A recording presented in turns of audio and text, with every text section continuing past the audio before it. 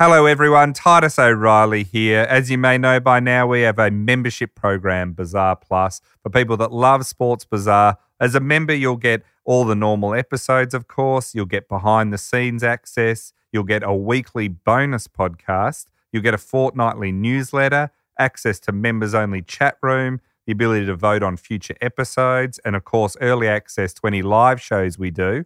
And it's very easy to join. Just go to the link in the show notes for this podcast or go to bazaarplus.com. That's Bazaar Plus, our membership program. We'd love to have you on board. It's Sports Bazaar. I'm going to kick back and enjoy this. Some of these stories you would say that cannot be true. The hunt for the weirdest. It's a real roller coaster ride, this one, isn't it? It makes Game of Thrones look like a sitcom. Strangest. There you go. He's on another level. What are you doing? There's a lot of our stories that start with someone fleeing moneylenders. Most unbelievable. This is a car crash. Stories to ever occur. Stop this right now. It's just carnage. That is the densest bit of mayhem. So many subplots in this story. In the world of sport. I think we're learning that embarrassment is not something. Sports Bazaar. A naked fan ran onto the field and slid into second base. No, I don't drink water. I cannot stand drinking water. I am the president of everybody. I am the president of the whole FIFA. Opened his mouth and a sparrow flew out. It's time for the leaders of the hunt. It's really simple. Get there early, get the good back. It's Titus O'Reilly and Mick Malloy. Hello, everybody. Welcome back to the latest episode of Sports Bazaar with myself, Mick Malloy, and, of course, Titus O'Reilly. I say it every week, doing all the heavy lifting. What have you got for us this week? I know nothing, by the way. Well, exactly. This is one that I think you're going to like. This is a story that it's got a few bits in it that when the penny drops for people as they listen, they'll go, oh my, I didn't know this. And this is about something that everyone would know about, but probably doesn't know the story to it. Oh, right? Yeah, so we're starting. You had me at It's a hello. bit of a mystery. Yeah, it's a bit All of a mystery. Fire away. So we're going to start off. We're in the town of, now I'm going to do a lot of German pronunciation here. Oh, this should be fun. They've got a word for everything, the Germans. You're going to do it like Colonel Klink? Well, I think Hogan. the odds of you and I getting through this without a few very bad German impressions. Oh, can I? Okay, my boys, they're 10. Yeah. Did this joke to me the other day. Knock, knock. Who's there? The Gestapo. Gestapo who? Viva las the question. I'm so glad we're getting this out of the way early. So there is a town in Germany. It's called Herzogenaurach is the name. It's a Bavarian town. It's 20 kilometres outside Nuremberg. Yep. So it was formed in the year 1002. So true small medieval Bavarian German town. I'm seeing beer steins, malt houses. Yeah, surrounded by forest. Yeah. Literally like that, right? At the time we're going to go to, it's around the turn of the century, around 1890s into the 1900s is where we're going to start our story. All right. Right? So in this tiny town, it's got 4,000 people. Yep. Now, this family that we're going to be talking about, the parents are Christoph and Pauline Dassler. Now, they are from a long line, as this town is known for, very small town, of weavers. So textile industry is very big in this town. But it's been overtaken by industrialisation around the time. So this family has been very proud weavers. They have to find another job. Another way of making a living in the world. Making a living. Now, the father, Christoph, he learns the art of shoemaking. So this is where he goes into. And the town becomes a shoemaking town basically to replace the loss of all the weaving. Right. The mum is operating a small laundry service out of the house. Yep. And her daughter Marie is also would help. And they've got 3 boys as well. So they've got Fritz. Sounding a bit Von Trappy, I've got to say. Rudolph and Adolf. Okay, am I putting all the pieces together? And they're more German names than Fritz, Rudolph, and Adolf at this time. Well, Adolf isn't that popular. Fritz has fallen out too, but not for the same reasons. So Fritz, Rudolph, and Adolf. Fritz is the oldest. Rudolph is the third child after Marie. Fritz is born in 1892. Marie's 1894. Rudolph is 1898. And Adolf is born in the year 1900. Right. So they all will help the mum by delivering all the laundry around town. Now, Adolf Dassler is the youngest of these boys. And he's a bit different to the other boys, a bit more of an introvert, a bit more thoughtful than the other boys. Sure. The other boys are a bit, true German, rambunctious, kind of out there physically running around and everything. Enjoying Oktoberfest. Yeah, 80 as he's often called, but Adolf.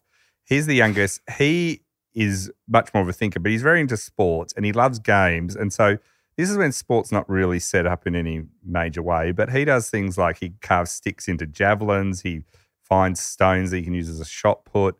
He drags his best friend, who's the son of the town blacksmith. So we're very much in almost a medieval town, right? Yeah. When we're talking, even though it's 1900.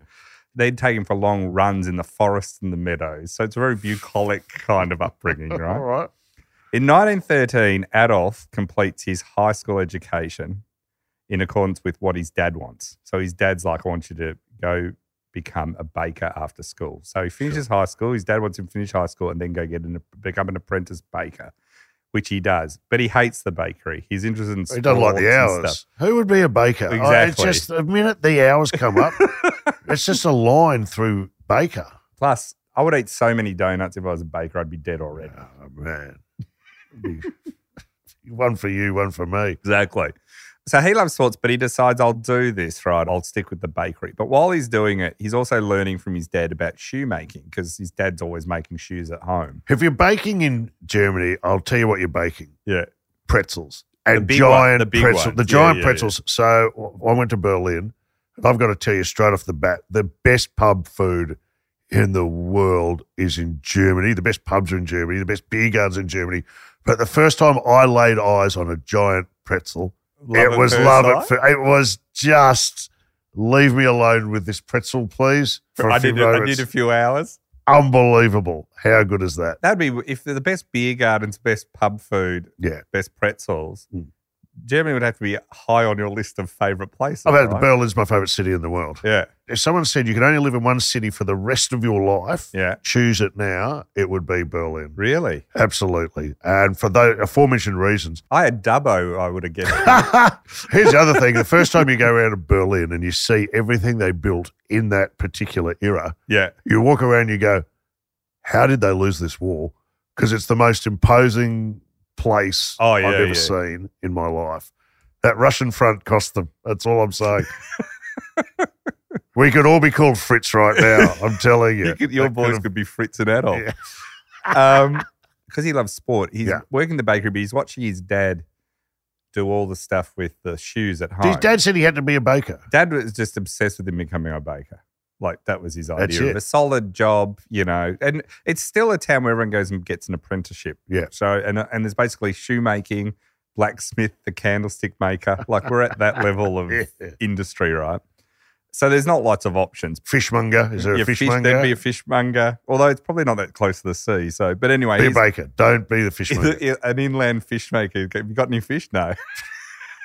Closed again. I'm going to get people writing in going, there are such things as lakes and rivers, and I do get that. But anyway, he starts looking at his dad making shoes, and then he's always running and playing all these sports. He starts to have this idea, and you got to remember, this is a pretty amazing idea. Now it seems like obvious. Yeah. At the time when sports are not big and there's no money, there's not really that organised, he starts to think, if athletes have shoes that are specifically designed for their specific sport, it should make them much better at their sport. Like, we should be able to improve their It's where the rubber meets the road. Yeah. So he's thinking things like some will need hard, some will be softer leather, some will be stronger, some will need different grips. Some will need spikes. Yeah. He started thinking all of this before anyone had really thought about it. But at the time, he's like literally 16 working as a baker.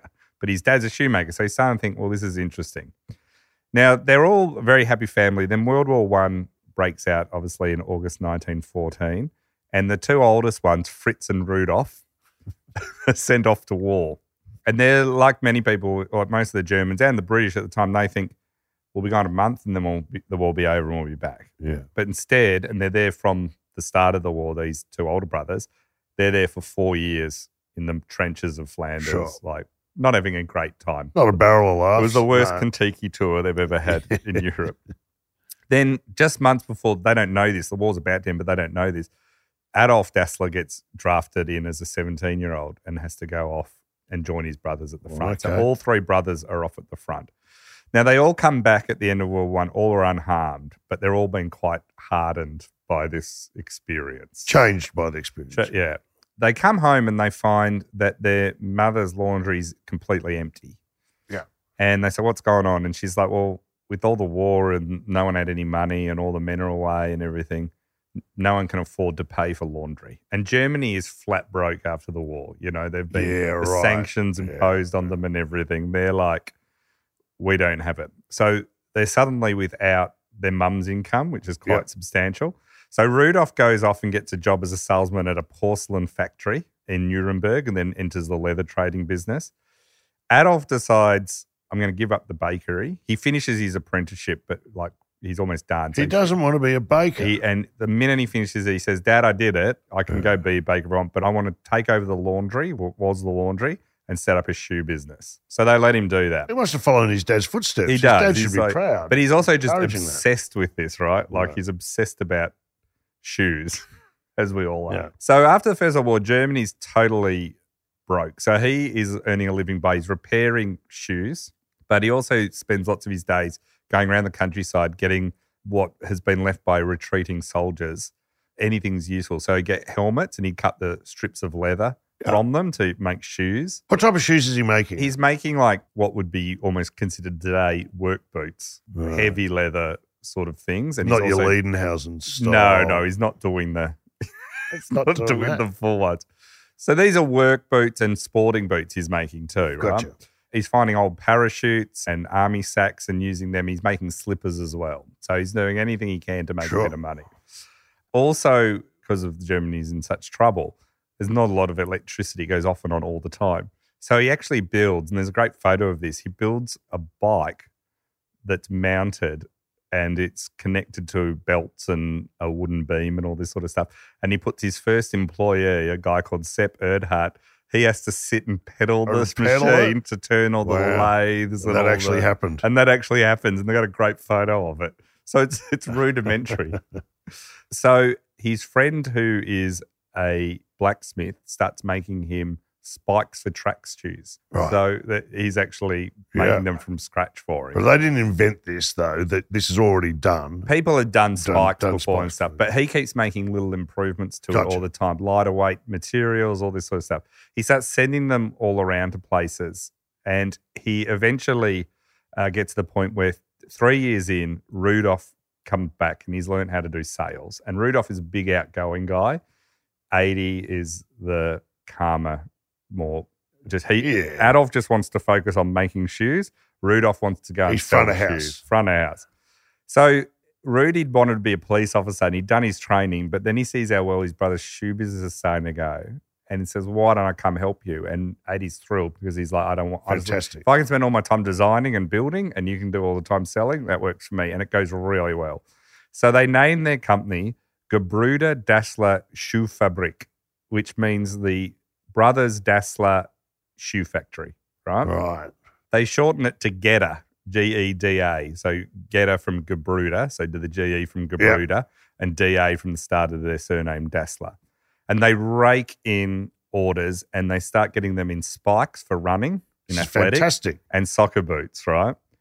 To the point where they get so big they have to leave the laundry and they move to an empty factory on the other side of a river that they're near. And there's a river down the middle of this town called the Aurak River, which becomes important later. Gee, that'd be good for your fishmonger. The fishmonger. He's going all right in this town. Right. So Jedda's grown to 12 employees and they're producing 100 shoes a day. Wow. And the word starts to get out that these guys make really good athletic shoes, right? They're better than the other shoes. And so one day a motorbike pulls up out the front of their factory. It's a guy called Joseph Weitzer, and he's the coach of the German Olympic track and field team. Here we go. And he's heard about these guys. He comes in and he thinks I'm just going to pop in and look at their shoes. Anyway, he ends up talking to them for like hours. Do they know who he is? They know who he is. He introduces himself. They know who he is. They've heard of him. Yeah. And 80 and him both obsessive about getting better performance out of athletes. Yep. 80's a big runner. They become very close and they're almost having like philosophical discussions around shoes, you know, and sport and all this.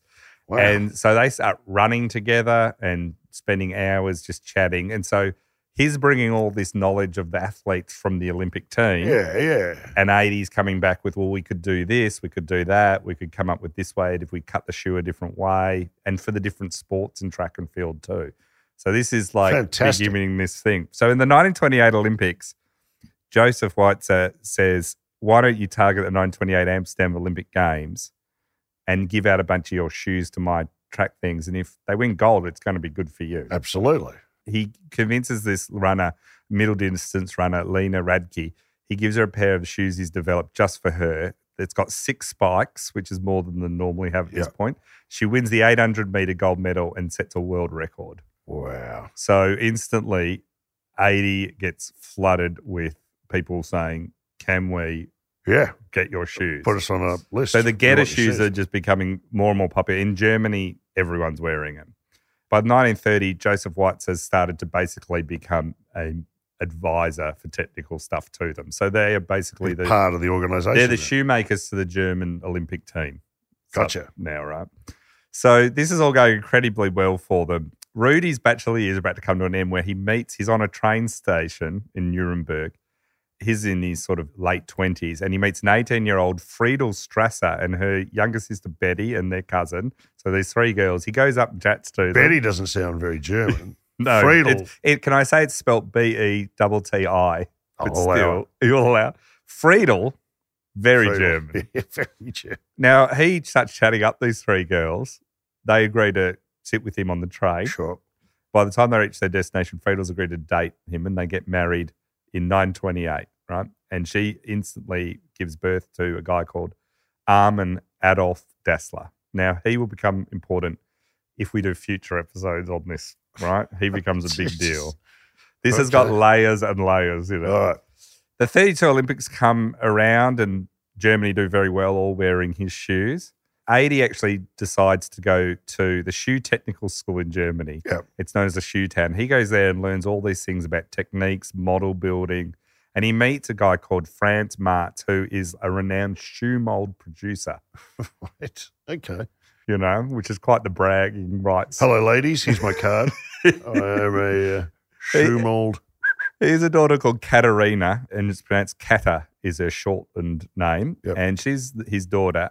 And she's 16, 80 by this point's in his early 20s, and they ended up married. They get married in 1934. There is not age of consent laws like we would expect, but there's not that big a difference. She's 16 and she moves in with 80 and the family. The family are all basically living in pretty much the same thing. They've built next to the factory a villa. It's 3 levels. Yeah. She moves back with them and she gives him 5 children. One of them, the oldest, Horst Dassler. He ends up very good friends with Havelange, our FIFA friend, if you go back to... Yeah, I reckon I know where this is all all heading. Where this is going now. Rudolph's wife, Friedel, is very old German female kind of views of, I'll look after the kids, I'll cook dinner, and I won't say much. Yep. Kata is very self-assertive, even though she's 16.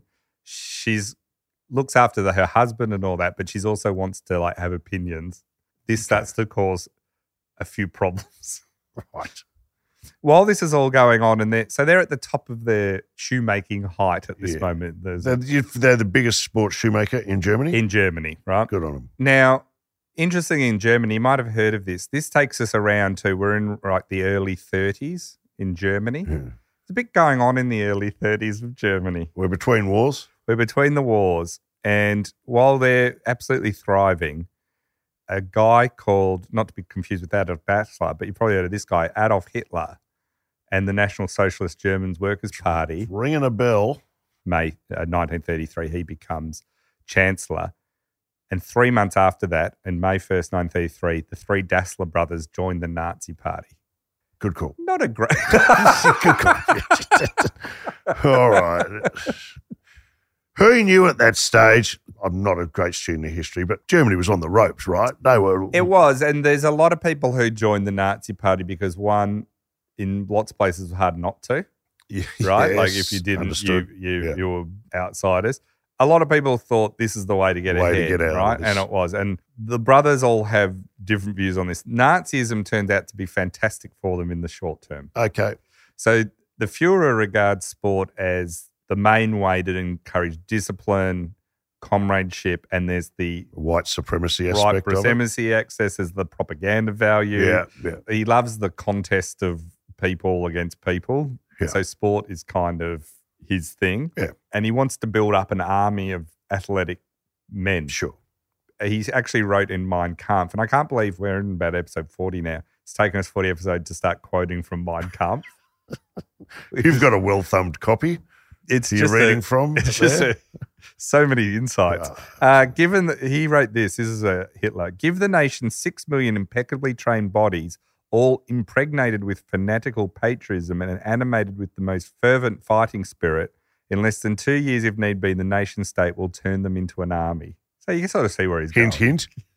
That's the thing about Hitler. He said everything he was going to do, and yet everyone went, "Oh, I can't believe he's doing this." Where did that come from? Where did that come from? Oh, he wrote in his book quite detailed. So he's encouraging sport. So he's putting a lot of money into sport, and the Hitler Youth Camp startup and all these sort of things. So shoe sales are going through the roof. Rudolph is the more ardent Nazi, right? He's embraced it. He's really embraced it. 80 is more doesn't care about politics almost. He's just into selling shoes and making shoes and sport. And so joining the Nazi party sells more shoes, he's fine with it. He's thinking, what's the best shoe to goose step in? He's going, is there a sole that we should be, what should we be need trialing? more support for the goose stepping.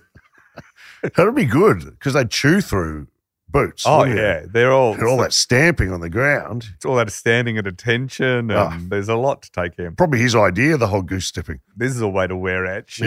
Yeah. I love a good strange army march, though. There's other countries and they have very odd ways of marching. That theatrical style of marching. There's a lot of theatre to the marching and the costumes, the hats, big hats. We talked about this, North Korea. I think most wars start because men want an excuse to dress up in flamboyant uniforms, and then you end up with an army and you have to fight them. It's like golf.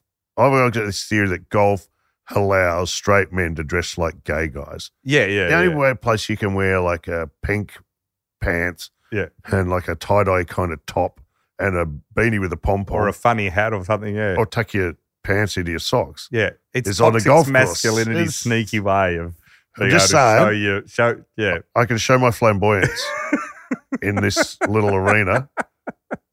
Anyway, go on. So while Rudolph's the true Nazi in the family, and Fritz, the older brother's into it a bit too, 80 does identify, well, we can become a supplier to the Hitler Youth movement because they're doing a lot of sport. We've seen an opening. So he's certainly embracing elements of Nazism here. Yeah, in that commercial way. Just a commercial way, yeah. They're the only company in Germany at the time that's producing sport shoes. So they just have all the market. They've got 100% of the German market. It's booming. Now, the Olympic Games have been given to Germany 2 years before the Nazis get into power, but Hitler obviously sees it as this is the great propaganda. Sure. If we can show Eyes of the world. Yeah, we Here can we show go. how good Germany's rebounding from World War I, how great we are as Nazis, and if we can do a little bit of white people defeating black people, That wouldn't hurt. that certainly helps his view of the world. So Geta shoes are all being used by all the sports shoes from the German teams. They're all wearing them. But 80 knows that you want to win gold medals to sell more shoes, right? So this shows he's not really a keen Nazi. He hears that Jesse Owens is coming and he's probably going to win a lot of gold medals. Now, Jesse Owens, for those that don't know, is a black American. Famously won the 100 African-American. metres at Berlin. Yeah. He is the one that basically, Ruined in the front party. of Hitler, ruined the party because Yeah. he won a lot of gold medals. Now, he is desperate to get his shoes on Jesse Owens' feet. Well, this is not a good career move, I would have thought. Because he thinks, well, internationally, this will, Yes, you- but you know, domestically yeah. could raise issues. So he gets into the Berlin Olympics, obviously, because he's doing all the German athletes' shoes. And often he's doing repairs in real time. So he brings his whole workstations almost there. Right to the ground. Yeah, so if like someone's shoes break or there's a problem, he's there to fix it, tighten Fantastic. it. They say they're too big, too small. He'll do it all, right? He's doing this with everyone. It's like a temp in bowling. Yeah, You've got the bowling shoes and you've got a guy who can who can fix them? fix them yeah. or change them on the spot. That's right. It's like a pit crew, you know. So he finds Jesse Owens. Now, Jesse Owens doesn't speak German and 80 doesn't speak, I was going to say English, but it's really American. Sure. But he pulls out the spikes he's made and sort of motions, could you try Check 'em these on, mama?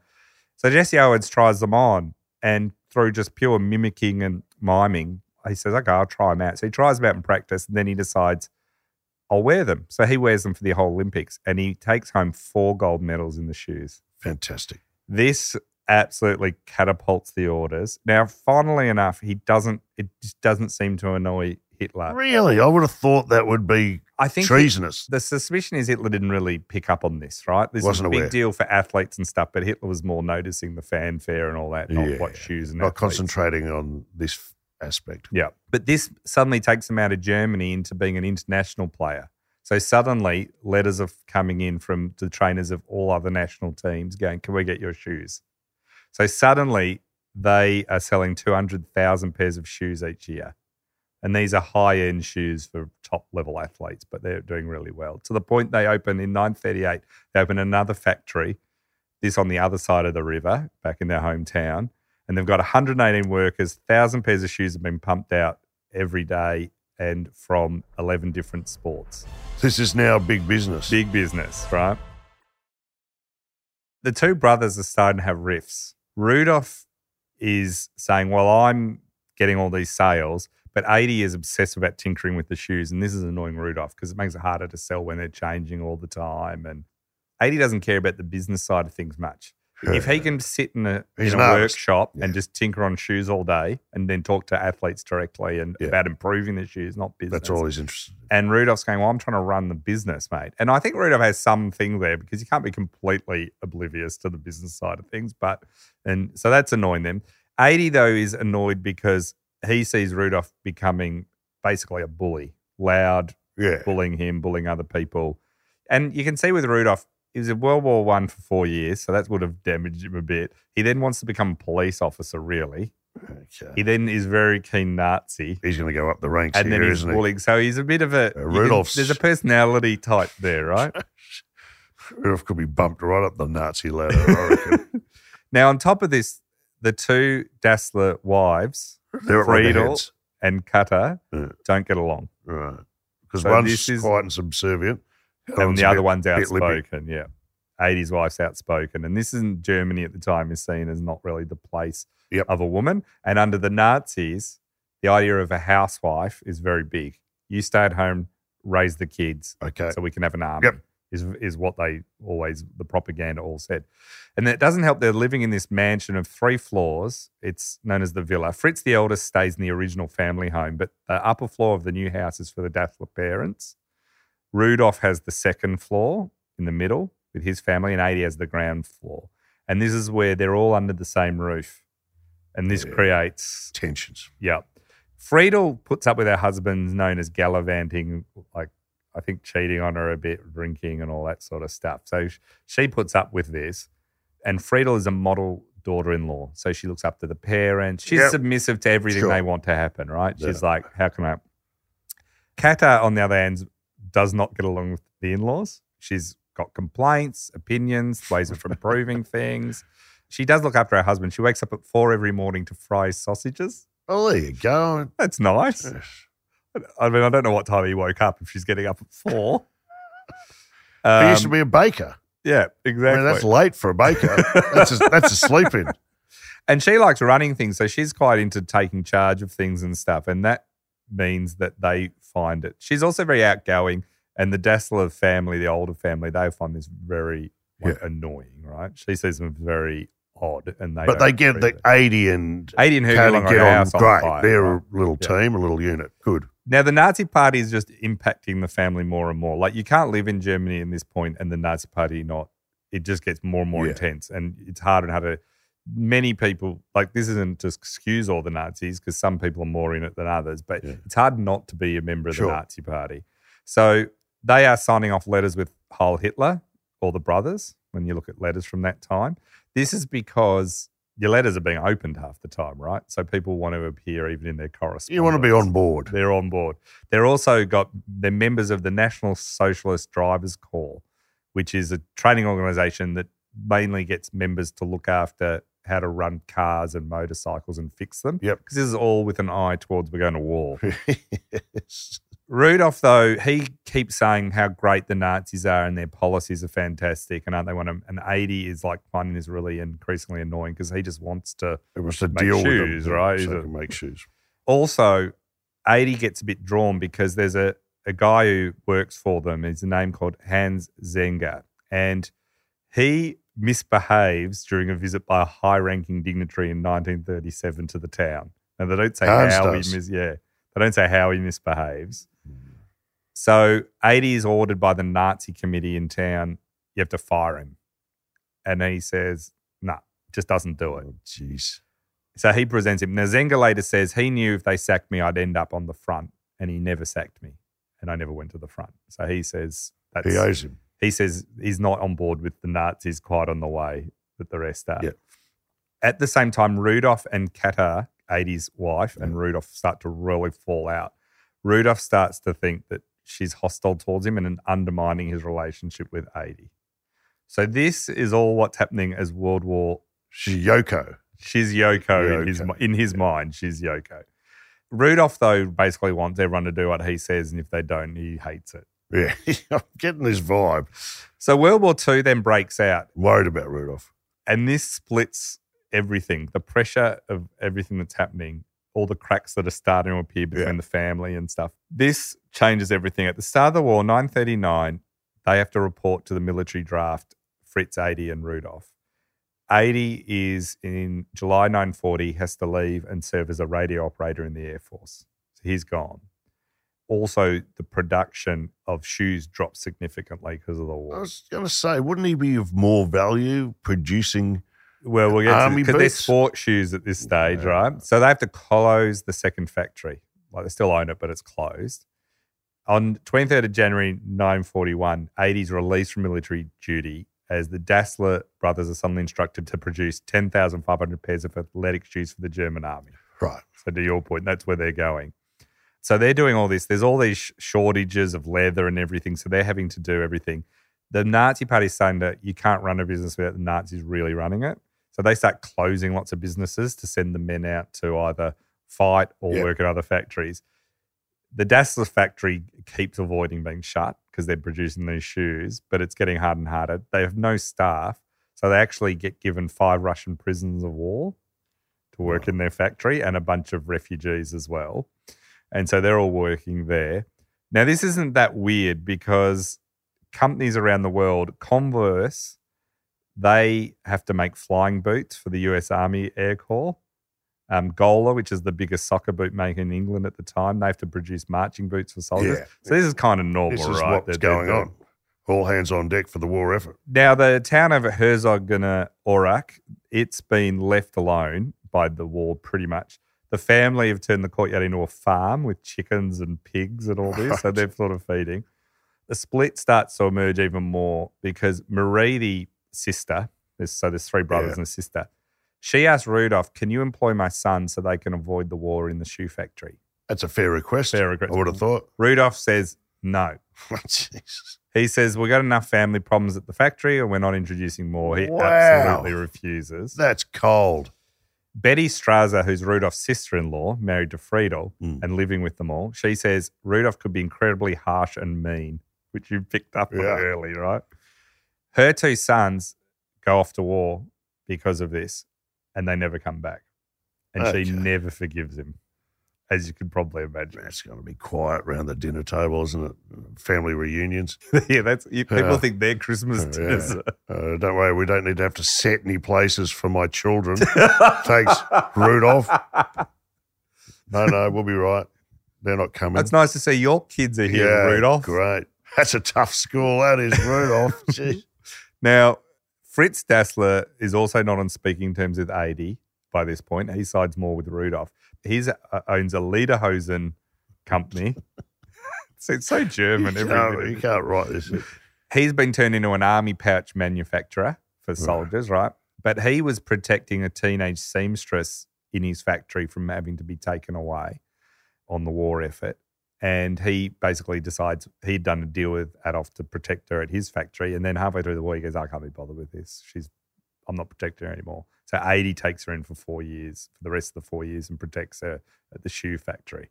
So Fritz and Rudolph are like very bought into the German cause.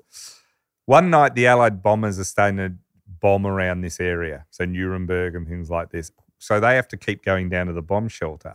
So one time Rudolf Dassler comes down to the family bomb shelter and already he's got his son Armin, and then Friedel and his sister Betty are there. And then Kata and Adi come down and the bombers are flying overhead. And Adi says, the Schweinhunde, which means the pig dogs, are back. Now, Betty says, you remember she's Rudolph's brother-in-law, says it's obvious Adi is talking about the bombers. But Rudolph decides that he's talking about them, about him and his wife. So he thinks the pig dogs are back and referring them. He jumps up and starts abusing Adi about it. Yeah. And Betty says it was impossible to persuade Rudolph that the comment was not directed at him. Impossible. So even Betty's sister-in-law and his wife, they all think Rudolph's nuts, right? Hitler then calls in 1943 for the complete mobilization of the German people to put an end to the war. The war's not going well. So he says everyone has to fight the war in some way, whether you're working at home or whatever. So as part of this, any man aged 16 to 65 and women aged 17 to 45 can be asked directly to defend the Reich, right? Sure. Which means Rudolph is drafted in to reinforce a regiment in Saxony, and Adolf Dassler is told, you keep running the factory. This infuriates Rudolph. Adolf is more important than me to the shoemaking. Well, he kind of is. Well, he is, but Rudolph is not thrilled about it. Doesn't see it that way. So he says, this is outrageous. He thinks his brother too has plotted to get him sent away. He's got problems. He's got problems, right? He thinks this is a power play over the shoe factory. So at the beginning of April 1943, Rudolph has moved to the customs department in a small town called Tuszyn. It's on the eastern outskirts near Lodz, which has a famous Jewish ghetto there. A lot of not good things is going on there in Poland. Rudolph claims to have night blindness, so he gets an office job. And it's quite good, but he's so angry, even though he's escaping having to hold a gun, he's so angry with his brother. He writes a letter to his brother. It says, I will not hesitate to seek the closure of the factory so that you will be forced to take up an occupation that will allow you to play the leader and, as a first-class sportsman, to carry a gun. So he's basically saying, I'm going to actively try and shut the thing so you have to go. So you have to go and fight the war. So in December 1943, the Dassler firm gets told, you're not allowed to make shoes anymore. You're going to make Panzer Shreks, which are bazookas basically to blow up tanks, anti-tank weapons. So all the shoe-making stuff's replaced by welding machines. They're shoulder-fired tubes like a bazooka. So they're all making these everywhere.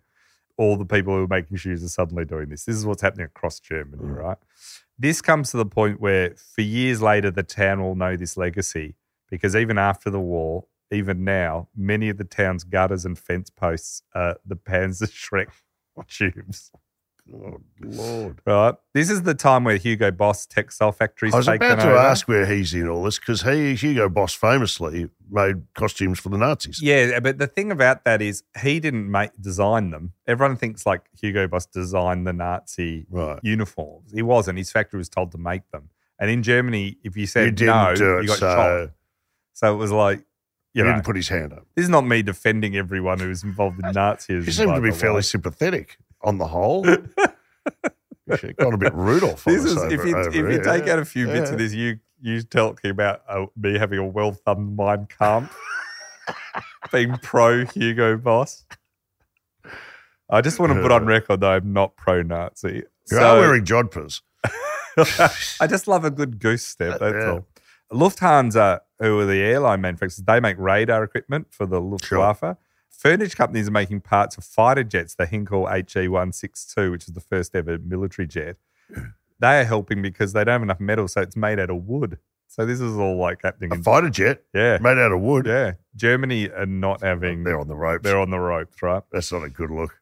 Rudolph is doing everything he can to try and get the plant taken off Jesus in the middle of the war, right? This is like 934 it's getting into and he's still trying to undermine 80 rather than the war's going on. He tries to get the government, he's connected to a lot of Nazis. He's saying, let's go back to making army boots because he's got a patent for a certain army boot, but it's defective. The army look at the patent and go, this is no good. And they say, bad luck. And meanwhile, he's in Poland. The Red Army tanks are right on his doorstep. So at the beginning of 1945, the Russians are so close that Rudolph becomes a bit like, this isn't great for me. Waiter, check please. Also, his unit has been integrated into the SS, Himmler's secret police. Okay. The SS, for anyone not a World War II buff, kind of the worst of the Nazis. The ones Right that up the top a end. lot of the atrocities, true believers, did a lot of the worst stuff in the war. Bit of torture involved. And out shooting, massacres, all sorts of things. Now, he said years later, and there's a bit of covering up from his Nazi past, my disapproval of Himmler's police rule, the proximity of the front, and the fact the war had long been lost promised me to refuse any further military duties. So he basically does a runner. Yep. And he ends up back home and he gets the local physician to give him a medical certificate saying he had a frozen foot to get out of it. Yeah. So the war's in its absolute dying days. We're in the last 6 months of the war. The Soviets and the Americans are closing in all around. Yep. And he hears that his former unit that he's gone AWOL from have been disbanded and killed or captured by the Soviet soldiers. So he's literally dodged a bullet there. But it's still going on. And in the dying days of the war, the SS and the Gestapo was to motivate everyone to fight to the death. Anyone that's like not done the right thing, they're rounding up. So they arrest Rudolph. He's got a doctor's certificate. The doctor's certificate does not help. So he's sent to a frozen foot. He's sent to a cell near Berlin. He's refusing to join the intelligence service, right? So he says that's why they've arrested him. They start looking into all of this. At one point, though, finally, he gets told that they are going to be marched away and they're going to go to Dachau. And basically, it looks like they're all going to be killed. And along the way, the 36 men are being walked by this captain, Ludwig Muller, and he is told by a local SS officer, shoot all the prisoners, which includes Rudolph. Okay. He ignores it, keeps leading the prisoners further south, but they get intercepted by the Americans. And the Americans say, you release all these guys, send them home. So he then walks home. The war's over for him. He walks home and he says, when I came back on foot on May 1st, 1945, my brother and his wife were unpleasantly surprised. They had not thought I would return. Wasn't a warm welcome? Wasn't a warm welcome. At the factory, before Rudolph arrives back, US tanks pull up in front of the Dassler factory. They've heard that there's SS officers in there, and there's not. Suddenly they're confronted by Kata Dassler. She walks out. She's 28 by now, seen a lot. Yeah. She walks out and says, don't destroy this factory. All we want to do is make sports shoes. And she charms them, and she mentions that this is where Jesse Owens' shoes were made for the Olympics. And the Americans are like, really? Also, she says, we've got this amazing mansion next door. While you're here, because they're occupying the town, do you want to stay here? And they go, this is the best town. So they go, fine. She saves the factory and the thing. Good on her. They actually start saying, because they're there, they all want to play sports. So they start ordering and paying for shoes. Oh, so they sort of start to save the factory again. So this suddenly thing. And once again, 80s out in the countryside getting fuel tanks and rafts and canvas and states to make shoes. Rudolph is then arrested by the Americans. He's not having a good run, Rudolph. So Rudolph, the Americans take him. It's an automatic arrest for people who've held high-ranking positions in specific Nazi organizations. Now, they suspect him of working in the intelligence service doing counter-espionage and censorship, and they think all the stories that we've heard about his travels, even the arrest by the Gestapo, are covers for his real work. Real work. Do you think there's something to this? Well, the investigations uncover more information as they investigate him, right? So he's locked up, and they find out, he joined the Nazi Party in 1933, like the rest, which is pretty early. Yes. He also volunteered for the Wehrmacht, the army, in 1941. So earlier than he goes, he's volunteered. He's put his hand up. But they don't take him straight away, and they think that's because he's been working on a whole bunch of looking into individuals and dobbing on people doing smuggling and things like that. It sounds like Rudolph. So they think the reason he stayed out of the war for so long is because he was doing spying for the Gestapo. Unbelievable. They also thought that when he was in Nuremberg in March, he was reporting to the Gestapo office daily basis. He wasn't actually under arrest. He was just going in there every day to report stuff and working for them. They were convinced he was lying. The US officer also wrote in his report, according to his wife, he actually worked there. So if Friedel says, he worked there. Yeah. So they don't help him in covering. Yeah. They interview Adolf Dassler, and he says that, yeah, he worked there. And so Rudolph finds this out and thinks, my brother's done me in here. He's pretty paranoid, Rudolph. They think the whole claim of him being sent to Dachau and marched by the Gestapo is his friends all covering up for him. Yeah. Right, all the other Gestapo members, right? So this is going so badly for him and the work he's done in Poland and stuff and his party affiliation and how much he believes in the Nazis. They basically think he can't get away scot-free. And so he's about to basically go down. But what suddenly happens is the Americans go, we've got hundreds of thousands of these people in prisons. We can't afford to do this. We're going to get the country moving again. And so they basically decide that anyone who is not a direct security threat is free to go. Gets a pass. So he dodges Rudolph. And goes home. And it's ugly scenes because he starts accusing his brother and Kata of, you set me up, you tried to get me sent away. And it was all a play to get the factory. It's all a play to get the shoe thing. Yeah. So he's going absolutely nuts at them, right? They're still living under the same roof for all this time, right?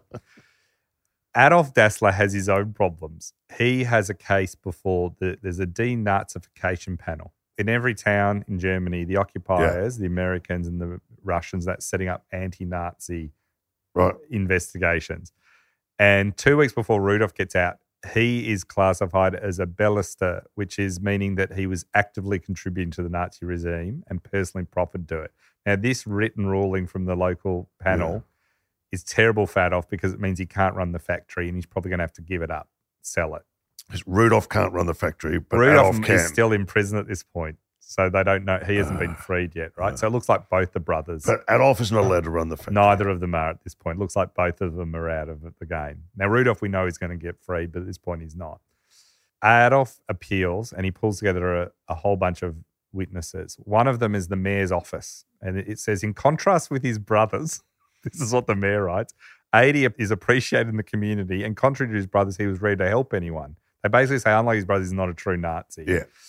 The former mayor before Nazism has been called Valentin Frolak. During the wartime, he had impeccable behaviour. He was anti-Nazi and everything. So he's suddenly the one advising who's a bad guy, who's not. Well, you take his word. He says, anybody who knows Adolf Dassler would acknowledge that he's a man who's always prepared to help regardless of status or political opinion. So he writes a thing saying this guy's not. Mm-hmm. He argues that Adolf just had political ignorance signing up to the Nazis but never actually cared about it, and he only ever cared about sport.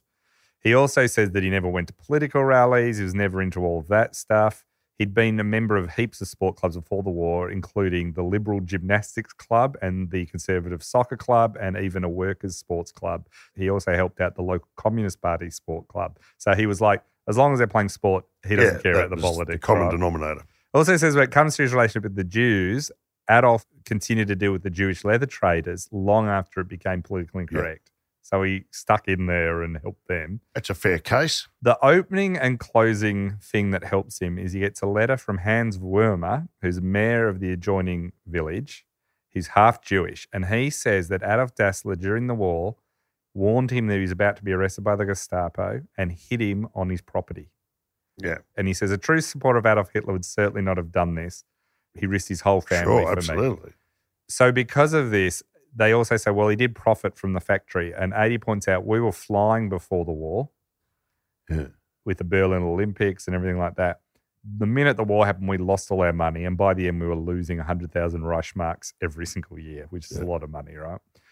This doesn't exactly clear him. He gets downgraded to a Minder Bellister, which means that you're guilty, but you weren't as involved. Right. And he's still probably going to be in trouble and won't be able to run the factory for 2 years. He's on 2 years probation, and his brother will get the factory because Rudy's now clear. This is not good. Rudy's thrilled with this, and Rudy is actively trying to get the committee to make sure this sticks. How can Rudy be okay to run the factory and Adi not? Well, this is the thing. So both brothers are now got to the point where they're trying to take the other one out. It's terrible. So Adi hires a lawyer to appeal it.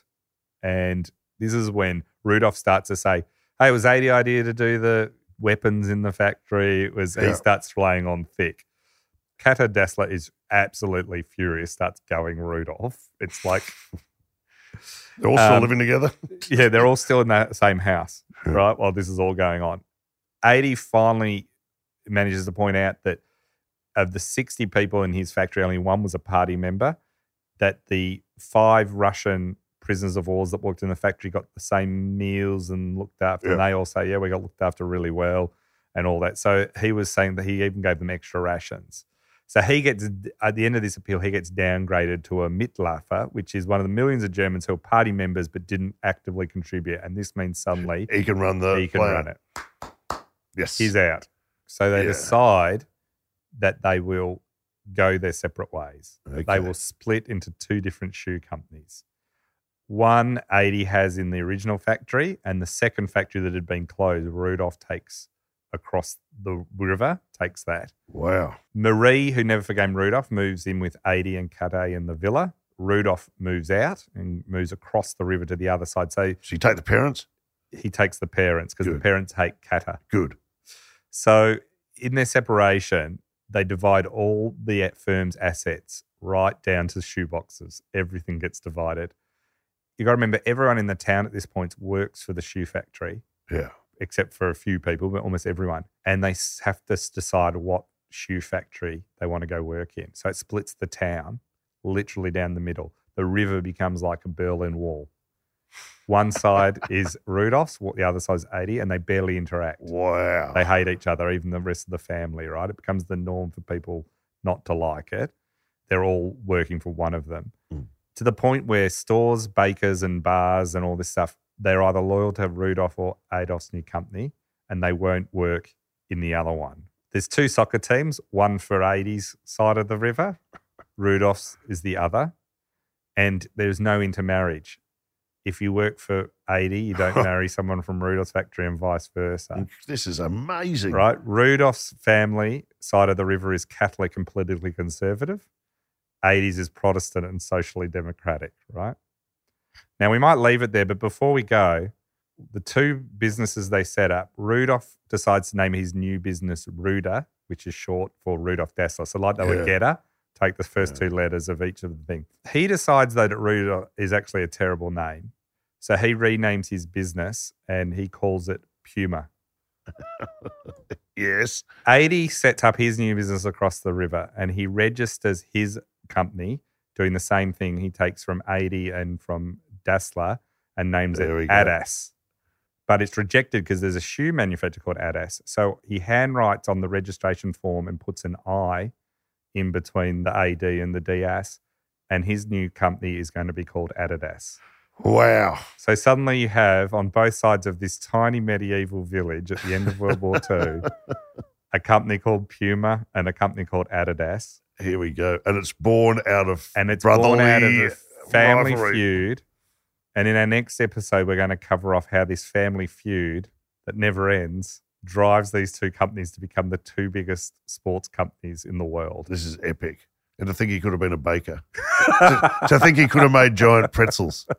He would have made good giant pretzels. Don't you think? Oh, the best. Well, I cannot wait till our next installment. Thank you again, Titus O'Reilly. And ladies and gentlemen, now we have a short outtake from our bonus episode we do every week from the Bazaar Plus membership program.